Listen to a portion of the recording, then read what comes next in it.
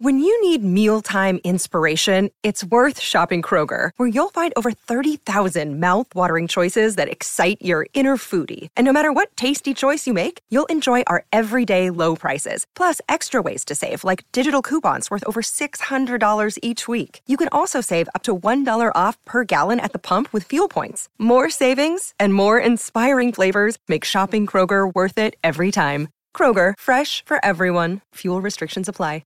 Another day is here, and you're ready for it. What to wear? Check. Breakfast, lunch, and dinner? Check.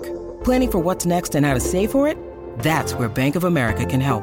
For your financial to-dos, Bank of America has experts ready to help get you closer to your goals. Get started at one of our local financial centers or 24/7 in our mobile banking app. Find a location near you at bankofamerica.com/talktous. What would you like the power to do? Mobile banking requires downloading the app and is only available for select devices. Message and data rates may apply. Bank of America N.A., member FDIC. Forever Dog.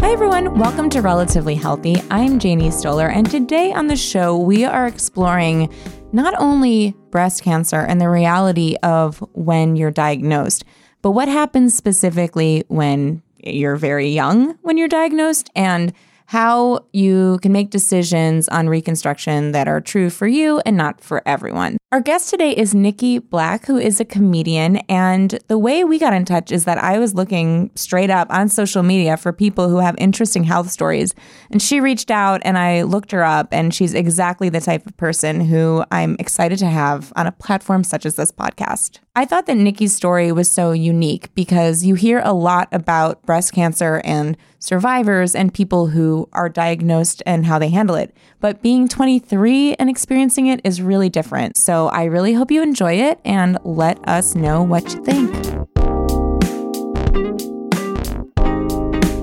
So your story stands out to me because I'll let you tell it, but you are a young person who's been through quite a health journey. And I think there's a lot to be learned from what you went through and how you approached it. So let's super vaguely start out. What would you describe as like the beginning of your health story? Beginning of my health story, super vague. Okay. Right. And then we'll work into it. Yeah. When I was 23, I had a lump in my breast that was like the size of a golf ball, literally. And it seemed to appear out of nowhere. Like I didn't notice it until it was that big. Did you feel it one day in when I was shower showering? Yeah. And I wasn't doing like a breast check. Like it was just big enough that I felt it. And then I let it go for like a month because I was like, there's no way that's cancer. Like I'm 23, no family history of cancer. So, but then even when I went into my doctor, she was like, there's no way it's cancer, but we'll just do a mammogram. And then the mammogram looked weird. And then they did a biopsy and then it was cancer. Wow. Which is something that they just tell you over the phone. Oh, really? Yeah. So you waited a month, and in the back of your mind, I mean, you're 23, you're like not thinking this is anything. And then what compelled you to finally go? Just like it wasn't going away? It wasn't going away. I had some nipple discharge. My dog was really focused on it, which is weird, but dogs can smell stuff like that. Yeah, I've heard that. They can smell sickness. They can smell, so he was like really weird with it. Oh, so it's like, it was a combination of things. Got it. Okay. And so I can't believe they told you the results over the phone. Yeah. It's so funny. In the movies, it's always some like big dramatic scene where they reveal it to you. Maybe some people do it in office, but I literally got a call from a nurse over the phone. And I was home, and my brother, who's like 2.5 years younger than me, was the only other person that was home. My mom was at work. So it was like a lot. Wow. Yeah. And what were you doing at the time, like career-wise, and where were you in life? I was waitressing. Mm-hmm. I had kind of just started doing comedy in Philadelphia. I had just signed a lease on an apartment in Philly like a few weeks before that. So that was not great. Yeah, I was just kind of like being a 23-year-old, trying to figure things out. And then all of a sudden this is just on your plate, and it's not something you ever expected would happen. That's crazy. Yeah. And so what did they tell you, like in terms of next steps and what to do? This has happened to at least one other person that I know where leading up to the surgery, they were like, oh, you probably won't have to do chemo. And then as soon as they did the surgery, they were like, you definitely have to do chemo. But I had the choice of just getting like one boob removed, but I got a double mastectomy because I just didn't want to have to worry about it anymore. And then I also opted for breast reconstruction. So when I woke up from the surgery, I already had these things in my chest called expanders, which is like after they do the double mastectomy, they put the expanders in, and then you kind of go to the doctor every week, every couple of weeks, and they inject fluid into them, and it slowly expands your skin out. And then when I found out I had to do chemo, it delayed the point at which I could get my reconstruction, because it's not going to have like major surgery done when your immune system is down. Yeah. So were you like down? I mean, were you unable? Like, what was the timeline in terms of treatment and stuff like that? Like, you were diagnosed, and then it was immediate mastectomy? No. I was diagnosed like mid-June, and then I had to wait until the very end of July to get a mastectomy. I can't imagine that. That must have been such a hard time. Yeah, it was really weird. And that was sort of like the earliest that I could get it. And I was really lucky that I could get one that early. Wow. Yeah, so sometimes there is a bit of a waiting process, which is really excruciating. That must be. I can't even imagine, because I like freak out about everything, but the idea of just like it's spreading or what else is happening in this time period, it's just crazy. It's like when you hear like that somebody, like has like a worm burrow into their ear or something, and you're like, oh my God, I need to like rip it out. Yeah, just rip it out, get it out. And I'm sure it's interesting when you're 23 and going through this. I mean, your friends are in such different place. Right. Like, you must they have no idea how to react. Guys get really weird really quick. You have like some guys trying to do this thing where they want to hook up with you before your mastectomy to be like the last one to touch your real boob. No. Yeah. Wait, is this blatantly stated? This is, yeah. I want to be the last one to touch your boobs? Yeah, like stuff like that. How do we murder him and anyone like him? That's insane. You get a lot of questions about like I remember one guy was like, are you going to get the same size? I've always been a D cup. And I was like, yeah, I am trying to maintain a sense of like normalcy and the way that I look right now. And he was like, I mean, like, good choice. Like, you get like a lot of really gross shit. Yeah. I feel like because it's breast cancer, it's like they fixate on the breast part of it. Yeah. And it's like, well, it's still about boobs. So I'm going to talk about her boobs still. It's like, you can't turn it off. Oh my God. It's a very sexualized disease, which is so weird. I know. There's so many campaigns that are about like sexy breast cancer treatment and all that. It's just like, oh my God, I can't. It's even like I had all my treatment done at UPenn, and I have a lot of issues with the medical system. But one of the things is like after, it's almost like, you know how like your school, like your college will send you emails all the time. Like I get emails all the time from the hospital that are like, come to breast reconstruction awareness night, and in parentheses, bra. And it's like, why are you doing this? I hate it so much. It's so, I mean, to me, it seems like it could be demeaning and like infantilizing in a way. Also, like, I haven't worn a bra in 5 years. Right. Why are we calling the reconstruction group bra? Yeah. That's crazy. Yeah. So some guys were total creeps. You had friends though that I'm sure were supportive. And yeah. I had friends that were supportive. Friends always, also, I had one friend that was like anytime somebody would talk to me about it, she'd be like, yeah, I have this really weird thing on my skin that I have to get checked out. No. Yeah. Oh God. Yeah, I'm not close with that many people from that period in my life anymore. It was like a big test of who was your real friend. Yeah. Because I feel like also at 23, there's a lot of people you keep around and they're sort of acquaintances and you party and it's like fun. And then something real happens and it's like, oh, now I'm seeing who's actually my friend. Right. I had been seeing a guy at the time and he was like, I can't see you anymore because I know that I'm going to have to like end up taking care of you a little bit and you're not going to be able to do that for me. So there's going to be like this imbalance. And this was like I dated him like all through like senior year of college, and then we were kind of off and on. So it wasn't like totally out of the blue that he was like, no, but That's crazy though. That's so traumatic that it's like, this is the moment when someone's supposed to step up and this guy's like, I can't do it. yeah. Oh my God. Wow.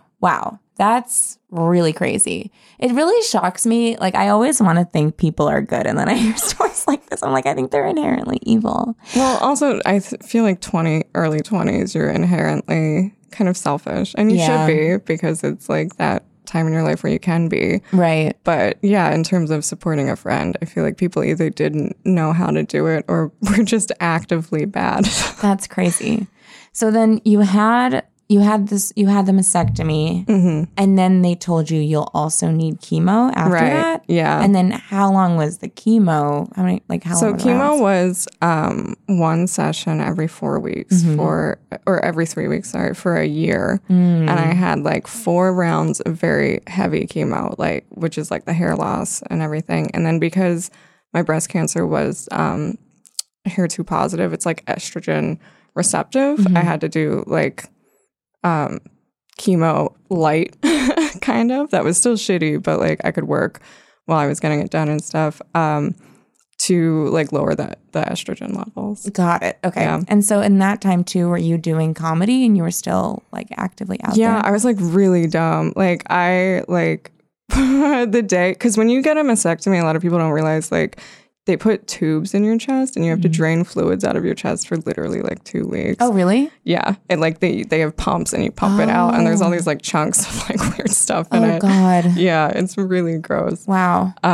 But like literally right after I got my tubes taken out, I did a comedy competition, which was like so stupid, like it's just so dumb. I don't know why I was so determined. I guess I just wanted to be like, I can do this. Right. But I think I really exhausted myself. I did a comedy festival in New York while I was going through like the heavy chemo, and I was like literally sleeping on my friend's couch. And like one time he like tried to make me breakfast, but he was bad at it, and he cooked like eggs in a pot because he didn't have a frying pan. Yeah. And they're like really gross and undercooked. And I remember thinking like, I'm going to die eating these eggs out of politeness because like my immune system is down right now. Despite everything, this is how I'll go, is these nasty eggs in that a pot. I can't turn down and because my good friend made I'm a kind person. Did you like in that show and the stuff you did then, were you talking about the cancer on stage? Yeah, my entire set was about cancer. And then other like female comedians would say stuff like, your set is so good, it makes me wish I had cancer. The stuff you're telling me is so unbelievably upsetting. Yeah, it's wow. really mind-blowing. I mean, it's a lot of it is people trying to be funny to like cut the tension, but it's also like, if I don't know you that well, like... No, and it's like cutting the tension for them. They're uncomfortable, and it's like, I'll make a joke. What about you? You know? Right. Like, it's... But it was like when my friends made jokes, like it was fine. Right. You know what I mean? But Like these are people you don't know that well. Yeah. Yeah. So then you did chemo, and did they tell you then, like at a certain point, you're done and you're good? And... It's so weird. They're never like, you're good. I was doing aftercare, which is like you take, I'm trying to remember what the medication is called. I think it's Herceptin or something, but it's this medication that essentially puts you in period stoppage, which is basically the same thing as being in menopause. Like I was having hot flashes and night sweats and my hormones were out of control, and I like was in uterine pain all the time, and it just made me really crazy. So I had to stop doing it. And then I tried doing it in injection form when I moved out here, and I could not handle it. So it's this weird thing where like people think that once you're done the chemo, like you're done, but I have to see an oncologist every like 3 to 6 months still. Yeah. I found out I have a really rare genetic mutation, so I have like a doctor for that. Oh, interesting. Really? Yeah. Oh, they don't. wow. It's so rare that they don't know for sure that it's linked to breast cancer, but it's like the one next to it definitely is. Interesting. Yeah. So all this stuff is just, it's ongoing. Like there's no sort of firm thing of like, all right, you're good. The No, treatment, yeah. the care, the constantly having to be vigilant, that's forever. Yeah. Yeah. Yeah, absolutely. Wow. And then with the reconstruction, which we touched on briefly, so you decided to get the cup you had and go back to that. Yeah. But I want to hear a little bit about the process of deciding to get tattoos because they're Yeah. really beautiful. I saw Oh, photos thank you so online. They're much. really unbelievably beautiful. So what was the thought process there? It's funny, the whole time they were like, you can get fake nipples, but like you can get like skin like put on to look like nipples. The thing is, I don't really have feeling in my chest anymore. So I put fake nipples on. They're not going to do anything for me. Right. And obviously I respect people's decisions. Like sometimes it's just what people want to do. But for me, I was like, why would I ever do that again? They're not like particularly attractive to begin with. So I knew that I wanted to get tattoos. I waited a few years after my reconstruction to get them just because I had never gotten tattoos before. And I was a little nervous about the process. And I was a little nervous about like the emotional ramifications of covering up something that had happened and like what if I chose the wrong thing, and then I also associated that with the process, but I worked with this woman out here, and she is a paramedical tattoo artist, which means that she is experienced in covering up scars.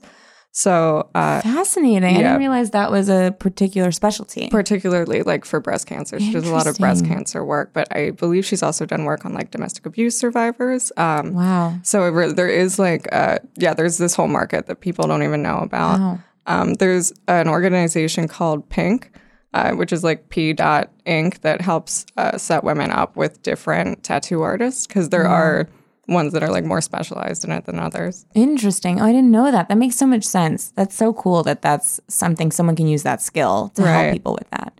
And then going into like with the design and all that, you knew what you wanted them to look like? And No, she really worked with me on like putting a design together. I just kind of showed her. She gave me a big book and she was like, point to like styles that you like. and That's here's- really cool. Yeah.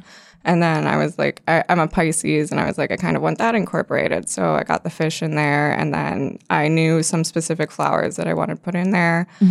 So she really worked all of those elements in. that's awesome. Yeah. So how does it feel now, like when you look in the mirror and you look at your breasts? It's different every day.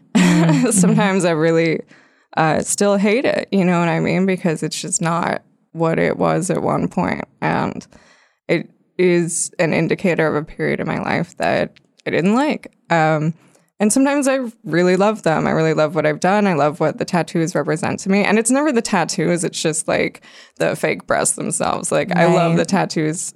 I think they're beautiful all the time. But sometimes just like there's this weird thing where when you're going through breast cancer as a young woman, the doctors will repeatedly be like, you're going to have beautiful boobs forever after this because you can. And it really, they hold it up like a carrot on a stick kind of thing. And I have kind of this like, I would say like inner tension where I'm like, did I make this choice on my own grounds or did I make it because everyone was telling me this would make me feel better kind of a thing. And I'm still not sure if I figured that part out. Interesting. That is you're touching on something about the medical system that I think rings really true, that like they will come in and tell you this sort of, well, this is what it is for everybody. This is how Yeah. everybody feels. Yeah. But if you took yourself out of that, would you make the same decision if you were Right. just making decisions on your own? On your own, yeah. Yeah. And I'm sure you're overwhelmed by decisions and all Right. the consequences of everything you're doing at the time. You can't Yeah. sit and actually contemplate really what you want. Right. It's just so much information coming at you. And like, I mean, because, so I had my, I was diagnosed in June, had my surgery at the end of July. And then when you wake up from the surgery, you already have the chest expanders in. So it's like, I made that decision within a month and a half, which is kind of a quick turnaround Yeah. on something like that, Yeah, especially huge when decision. you're dealing with the shock of what is happening still. Totally. That makes so much sense. So then I guess with like what we were talking about too, with the awareness campaigns and the way breast cancer awareness is marketed, I mean, have you found a community of people who've had breast cancer who you feel part of? Do you feel Yeah, absolutely. Yeah, there's women that I've met online. Met a lot of women online.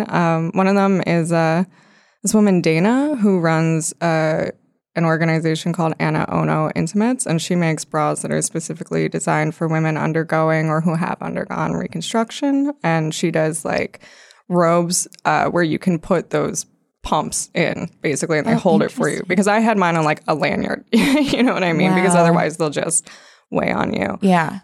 But women like that, I think, who have really taken the experience and turned it into something that gives back into that community, because there is an understanding of what women in that community need that I think only comes with having gone through the process. Totally. Yeah, no one would be thinking of that. Like if you look at these big flashy campaigns, they're just about, getting dollars, but this is about actually serving people who are going through I always say that, like, if you think of a breast cancer campaign, like you think of like a bunch of white women like giggling and like going on a cancer walk, and like I've never done a cancer walk because I don't even think I could raise the money to participate in one. Right. And my mom had breast cancer, and something that really bothered me about that was, first of all, like if there's a big organization, you have no control of where your actual dollar is going and how much is funneled back into advertising and salaries. And it's hard to know if you're like actually putting it to use. But like people, like what you're talking about with the organizations you've mentioned, it's like, oh, that I could see.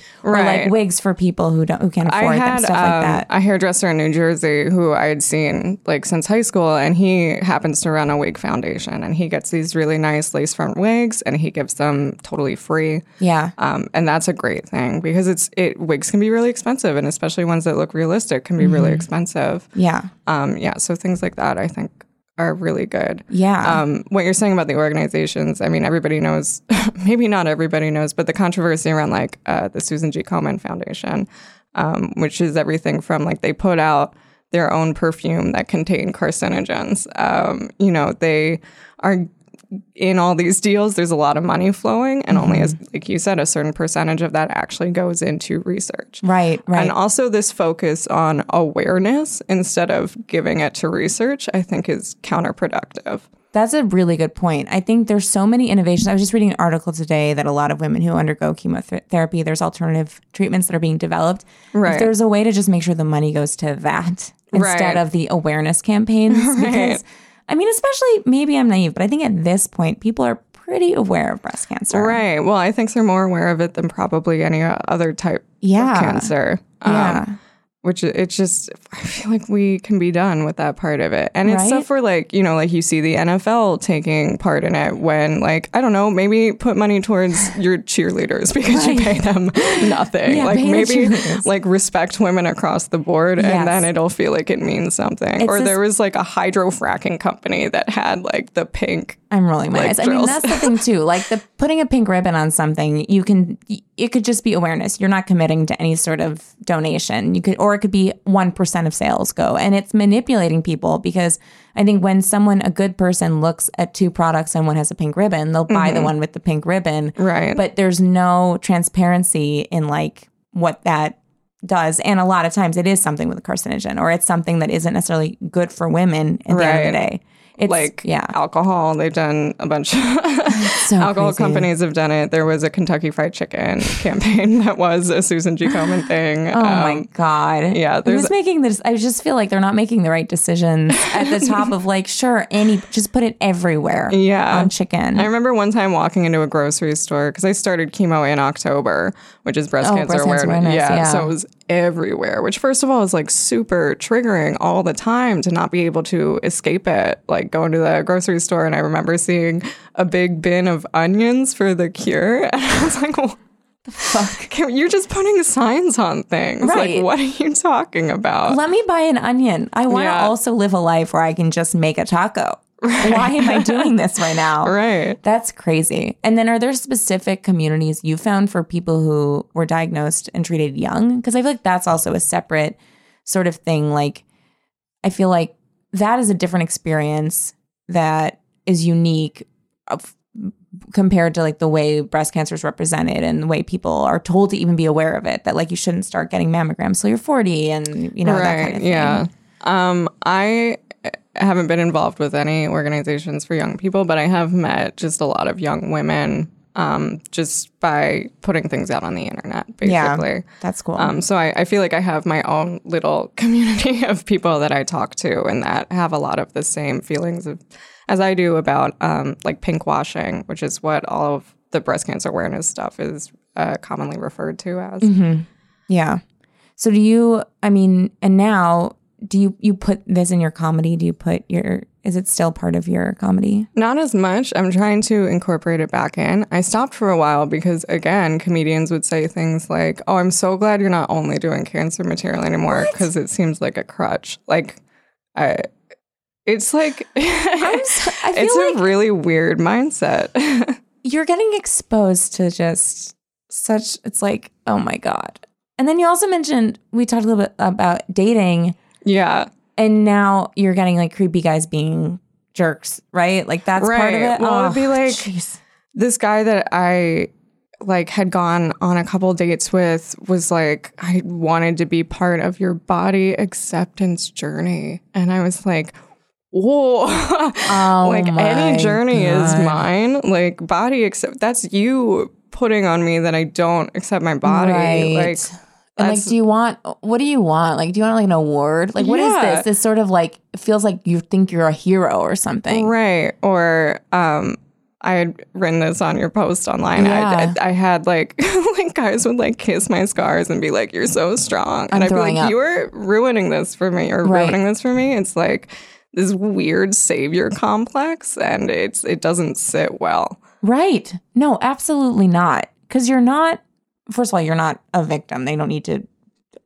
save you. Right. Like, what is that? But also what you've chosen to do with your body is like an empowering decision that you've made for yourself, not for men to comment on and approve of. Like, it just feels like, go fuck yourself. Yeah. I mean, like, why do you have anything to say to me about this? Like, I don't know. I don't understand that. I really don't.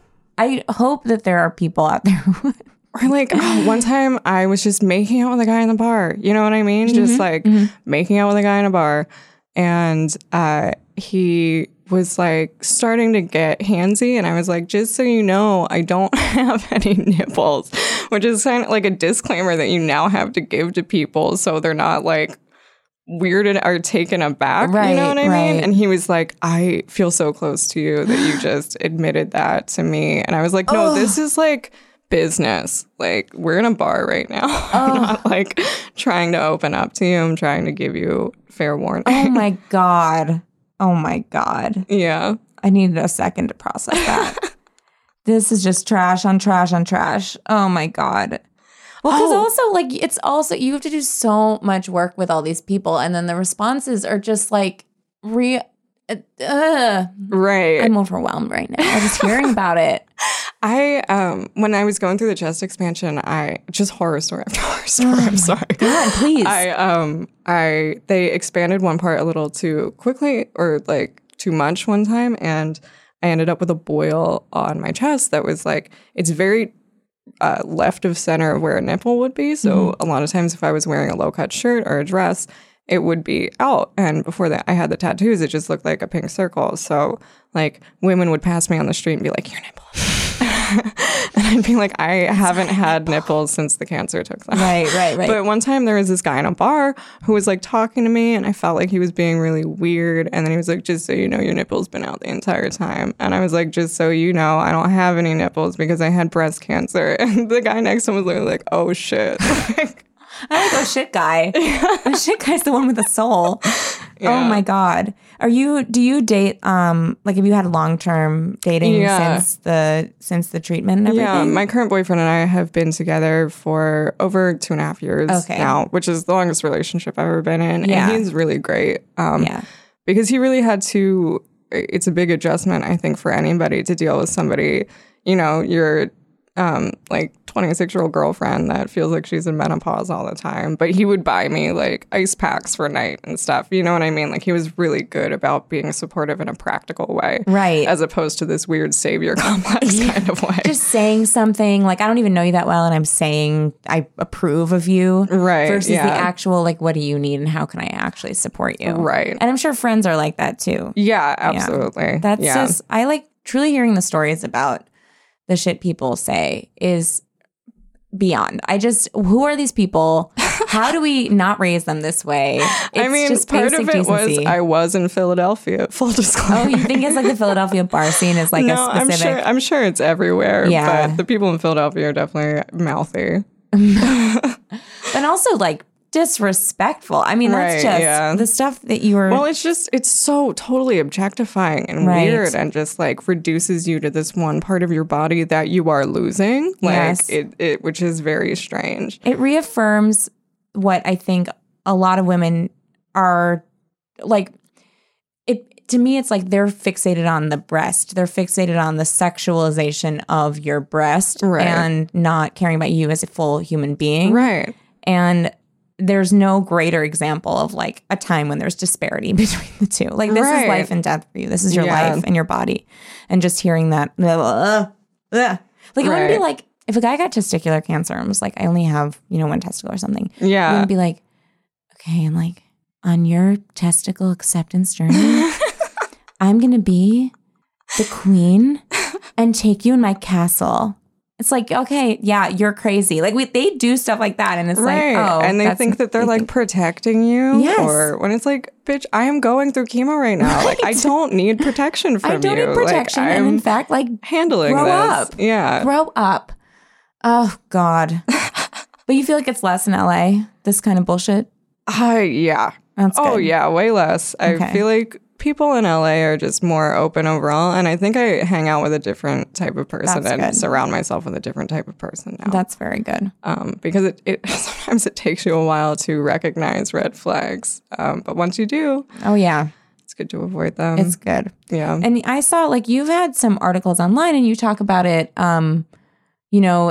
You've talked about your experience to the press. And I was wondering like what sort of message you would want to send. Like, is there something that you feel like through this experience it's a horrible way of saying it, but like a message you want to get out there about your experience? I would say mainly just the reality of the situation. Like when I put pictures of my chest tattoos online, it was a very vulnerable thing for me to do. And a lot of the reaction was unfortunately sexual. And I would get messages from European dads all the time.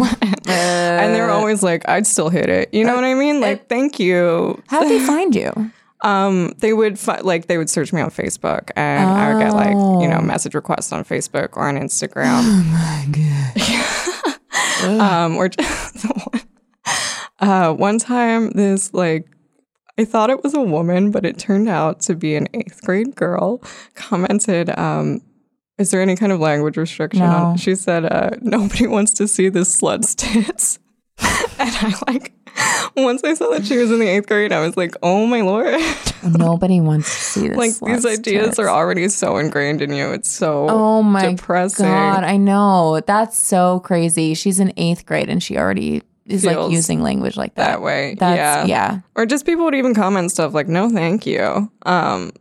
Like, it's not about you. I just want to show, like, like a lot of people don't know that you lose your nipples. A lot of people don't know that you get chest tattoos. People that are familiar with the community know, but I feel like if we want to make people aware, then let's make them actually aware. Right. And let's take away from this sort of attractive pink veneer and make it about what it really is. About what it really is. And just having honest and frank discussions. I was messaging with a woman recently who's about to get a mastectomy, and she was telling me that she feels so weird about being attached to her breast because she feels like, I forget how she phrased it, but kind of like vain or something. Mm-hmm. And I was like, no, obviously, like I felt the same way. It's a part of your body. You're going to be attached to it.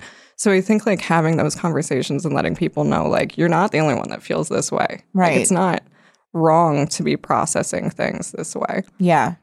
And I feel like that's part of what feels important about every individual being able to tell their story. Because I do think it is like we talked about when you went to the doctor and they said, oh, everyone, loves their breasts afterwards. Right. I just think the more people hear about different people's experiences with it, the less stigma there is about an individual reaction to it. I mean, so there's no right way or wrong way to handle it, is what it sounds like you're saying. There's also like people want to put you on a pedestal when you are diagnosed. They want you to be a hero. They want you to endure with grace. Yeah. And that's such bullshit. I know. My mom was really resistant to anything that said warrior or like fighter or whatever, because there are also people that unfortunately do not survive, or they have a type of cancer that isn't treatable. So that sort of equates them with like being a loser because they didn't fight it. It's not and about on that point, like nobody knows anything about metastatic cancer. Nobody's talking about it. We're only talking about the people that survive, and that like survive in a way that is palatable to the masses. Yeah, exactly. That have the story of like, I was brave and fought it and believed, as if it's something you can will. I would always say like, I'm taking the medicine. Like, what else am I supposed to do? You know, I got enough on my plate. Maybe today I don't need to be the warrior. I'm taking the medicine and I'm living my life. Yeah. I think that's really interesting. And that also just feels so individual. Right. Like if a woman feels like she wants to say, I'm fighting and be part of that, great. But if you don't, that's totally fine. Right. So yeah, I think that's really good advice. Yeah. Do you have like other advice for someone who maybe is recently diagnosed or? Breathe. I would say breathe. I would say if you're looking at things online, be really careful about the things that you're looking at, because a lot of it might be too much too soon. Mm-hmm. You know, you kind of get this urge to figure out everything about it. Mm-hmm. And then when a lot of that, I feel like, could maybe be better served with somebody kind of taking you through the process, because it can get really scary really quick. Or you can read things like, oh, my boyfriend left me, you know, which also happened to me, but it's not a great mindset to be in right after you've done this. So I would say stick to sources that look good and that are going to make you feel good, and I would say, like, as much as you can, you know, process your sadness, and it is a grieving period, but know that you're going to get through it, and that it's a process. That's great. Yeah. Because the online stuff, that can be such a, like you said, wonderful source of community and finding people who can be great resources. But yeah, that I could imagine. Because also the people who tend to post online, I think, tend to have the more compelling story to tell, and you know, are looking for community, and like, you know, so it's not always representative of everything. I was blogging through it. I had a Tumblr called idkbreastcancer.tumblr.com. And it was just kind of me like trying to figure out things and talking about the weirdness of like going out in a wig and not looking sick. Right. When knowing internally that you are. One time I was dancing with a guy at a bar and my wig fell off. Oh, really? So that was a fun thing to explain, and then have a person just walk away from you. Wow. So like, yeah. Remind me to never go to a Philly bar. Like every story you've told me makes me think these are the dregs of humanity. I mean, I love Philadelphia, but I did get out of there. Yeah, for a reason. And God bless. Yeah. I'm glad you did. Woof, as they say. But yeah, so this has been really amazing and interesting, and I hope that people go to the resources if they're interested in that you've mentioned. And it sounds like, and not to put you on the spot, but like you seem like a great also resource if anyone reaches out, right? Yeah. Because I am always happy to talk with people. That's amazing. And where can people reach you? I would say Twitter is probably the best option. Like, if somebody tweets at me about it, usually I'll just follow back and DM. And what's your handle? It's at Nikki Blackcat. That's NIKKI_BLACKCAT. That's awesome. So thank you so much for being here. Thank you so much for having me. Forever Dog. This has been a Forever Dog production. Executive produced by Brett Boehm, Joe Cilio, and Alex Ramsey. For more original podcasts, please visit foreverdogpodcasts.com and subscribe to our shows on Apple Podcasts, Spotify, or wherever you get your podcasts. Keep up with the latest Forever Dog news by following us on Twitter and Instagram @ForeverDogTeam and liking our page on Facebook.